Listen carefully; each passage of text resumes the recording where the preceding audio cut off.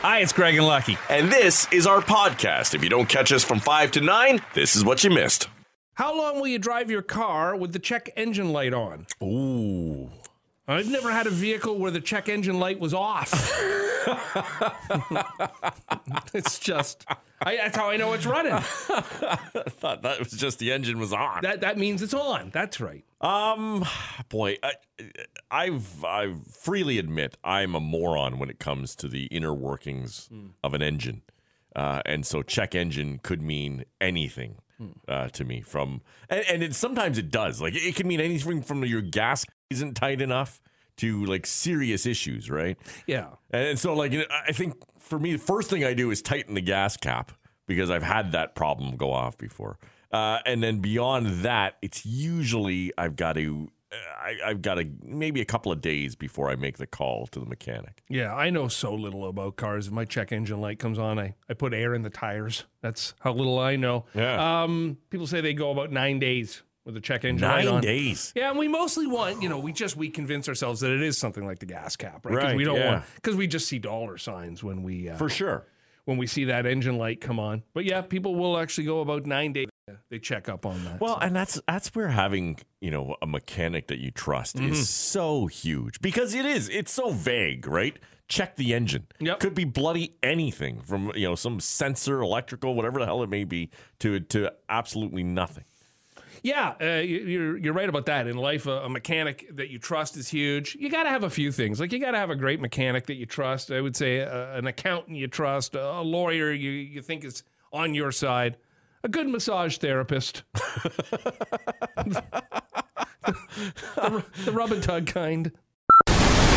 Let's talk peanut butter, shall we? Peanut Butter Lovers Day is next Monday. Okay. And I'm one with peanut butter where I won't have it for a very long time. For whatever reason, I just forget about it. I don't think about it. But recently, I made myself a peanut butter and jam toasted sandwich. It was out of the world. It was so tasty. I declared to the lovely Maria, that's it. That's my weekend breakfast from now on. Really? Oh, PB&J? So good. Yeah, you get just a full load of peanut butter on one piece of toast and load up the jam on the other, smash them together, and it's heaven on a plate. You sound like you're going into your Elvis face. Oh, it's perfect. I'm going to fry it. Yep, it'll be excellent.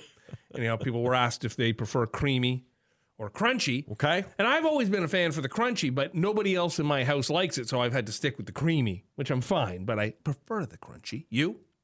I'm not the biggest fan. Every now and then, but Evan is the peanut butter crazy in our household. And he goes through the creamy like crazy.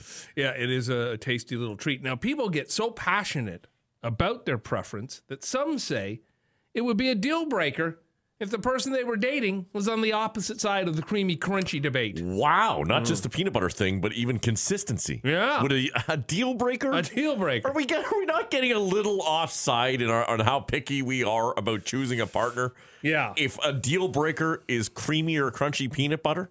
Yeah, I'd say you're probably not really in love. That's gonna. Plus, the great thing about peanut butter is it's one of the all-time great food things that you can take into the bedroom. Well, I was gonna say if that might be a relationship deal breaker if it's spread it onto private parts, but my goodness, Like, have you had to use the peanut butter yet to get any pills into Coop? That's always no, haven't had to yet. Well, that's what we had to do with Murphy. It's so funny too to watch a dog after it's eaten peanut butter. It's just the tongue is out of control. It can't stop licking its face. It looks like my O-face. What just happened? Why are you looking like a dog eating peanut butter? I don't know. It's all I do. People who like creamy peanut butter are more likely to describe themselves as early birds and introverts. Okay. Crunchy fans are more likely to be night owls and extroverts. And slightly more likely to say they're optimistic. So this coming Monday is Peanut Butter Lovers Day. Smear it on yourself. Go Flames, go. Go Stampeders, go. I'm getting ready in case I got to race to Alberta to get my vaccine shot. Gotcha. Go Flames, go. Love the Saddle Dome. Great place. Is Whistler in Alberta or BC? That's BC. Oh, okay. Hate Whistler. Yeah, sure. Yay, Lake Louise. That's right. Got to race to the border and get to Alberta and get me a shot because we're running behind. Ontario is anyhow behind Alberta, or at least they're set up and getting ready to hand out the doses. And we're hearing by mid-March, anybody over 85. And, if you're 85, every day counts. Like, if I was over 85, I'd be like, I might not be here mid-March. Yeah. I want my shot now. Well, it's not just that, too, because it pushes everything back, right? Over 80 in mid-March, it's over 70 down to April now, over 60 in May. And these are all not only vulnerable groups, but you're right. There are people who are, maybe just entering retirement or just, looking at, I don't want to call them serviceable years, but you work so hard to have a couple of years where you can really enjoy things and still be healthy. Yep. And you might really be missing out on that right now. Yeah, and I kind of wish that they took more of the health of individuals into consideration. In that, say, a guy or a girl who's in their 40s, but they got diabetes or overweight, whatever it is, they got some breathing issues. I would like to see them kind of move up the list because they're still at risk. I know a lot of, I don't know a lot, but I know there are people who are in their 70s and 80s who are healthier than some people in their 40s, There was a story of the woman in, I think it was England, 105 or something. She beat COVID, although she says it's because she lived this long because she prays and never eats fast food and dines on gin-soaked raisins every day. Well, that's no life. No. I wouldn't want that. I don't want the gin or the raisins. You think at that age she'd end up choking on one of them. Anyhow, we'll wait and see. And who knows if this vaccine, they say, for people over 80, mid-March, that'll probably get pushed back. It always does. It seems everything has got a timeline, and then there's some problem. Well, there's just, listen, the frustrations are really at play here because, Canada is behind on vaccines and vaccine rollout. And, a great example of it is how much for about 10 months we mocked people south of the border, right? Mocked the way the Americans were handling the pandemic. It was a year ago this week that Trump had tweeted that COVID was under control in the States, right? And then, for a while you could look down and say, wow, well, at least we're not them, right? 500,000 deaths and COVID rampant, anti-maskers all over the place. And, Canadians felt secure in that. And now you look at it, and the U.S. are vaccinating 1 million people a day. Yeah. And you think, oh, my goodness, why can't we get this thing together and get people who want to get vaccinated into the spots and get it done? One, we can't get the vaccines here, and the fact that we don't produce them here is a massive issue with that. We've ordered them, but the orders aren't being fulfilled in time. And then once we get here, we have distribution delays and then delays in the system to get people in line. And this isn't going to be easy. I mean, you're talking about the 80-plus crowd. Setting up a website for them to book their appointment isn't necessarily that simple. And a website that's government-run, which means it probably won't work. It'll crash. It's funny, too, because, you mentioned about how we don't make vaccines here. And I think it was in England where they were really smart in that early on, they realized vaccines had to get made somewhere. And they started turning out factories, medicine facilities that could make the vaccine. They were so far ahead of the curve. It's not like we don't have places that work with medicine and supply medicine. So we've dropped the ball in so many areas. Well, and behind on so much. And a lot of it, yes, it does stem from the leadership, but underneath them is a whole workload of bureaucracy that things have to go through that just slow down the process. Yeah, it's not a good situation, and we will watch it unfold, and there will be arguments, and people will be upset because this person didn't get it when they should, or that person can't make their way up to the place where they got to go.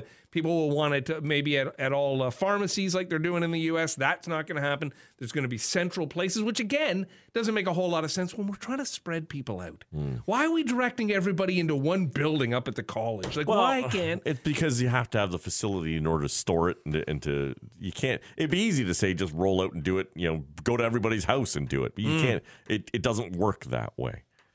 Go Flames, go! Here I come, Alberta. Let's talk veggies, shall we? Excuses adults use for not eating their veggies. Of course, mostly we think it's about the kids who are always coming up with some excuse as to why they won't eat their veggies. But About 3 out of 4 adults say that they've never really been able to get it together with the veggies. They don't hate them as much as they did when they were kids, but still find excuses to avoid them. Some of the reasons that adults won't eat their vegetables: I don't like certain textures. I'm just a picky eater overall.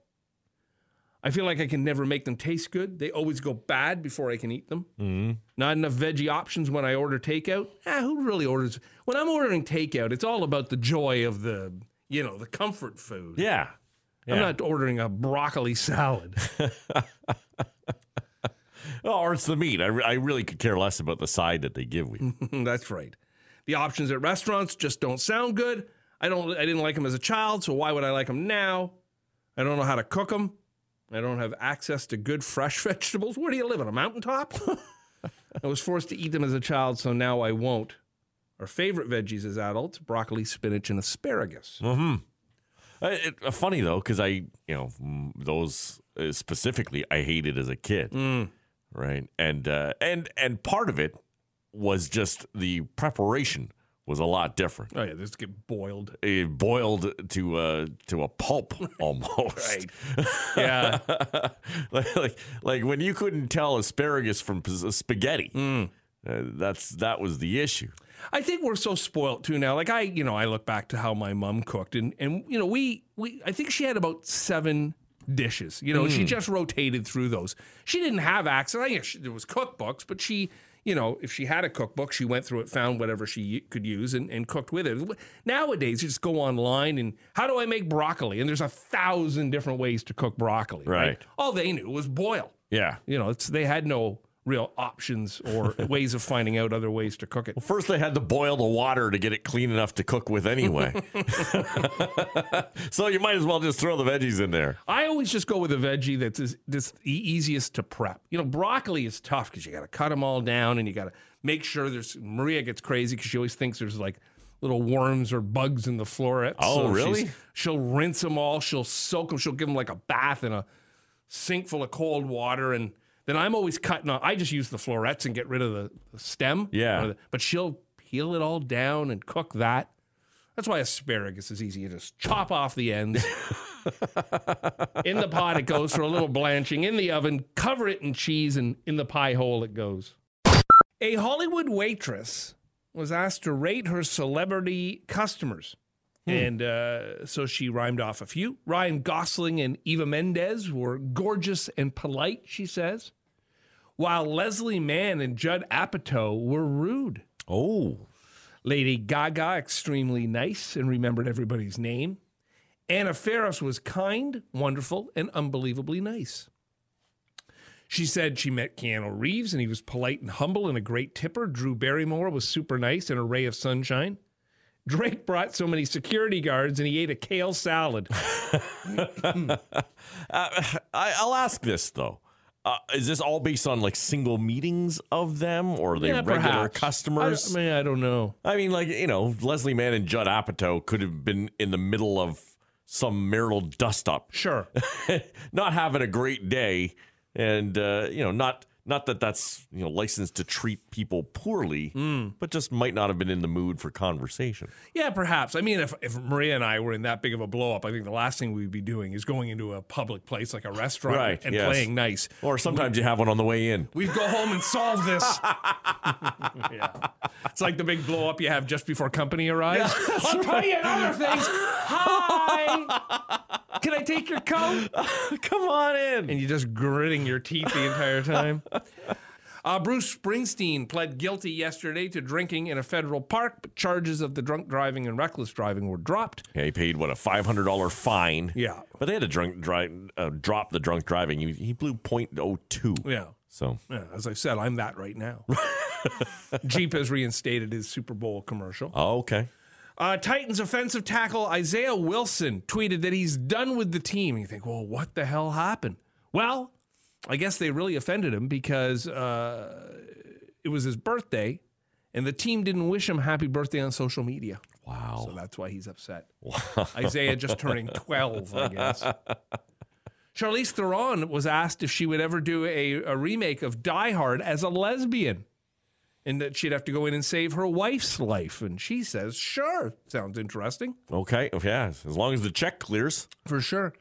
Adam Sandler and Chris McDonald say they'd love to bring Happy and Shooter back for Happy Gilmore 2, where they renew their rivalry on the senior tour.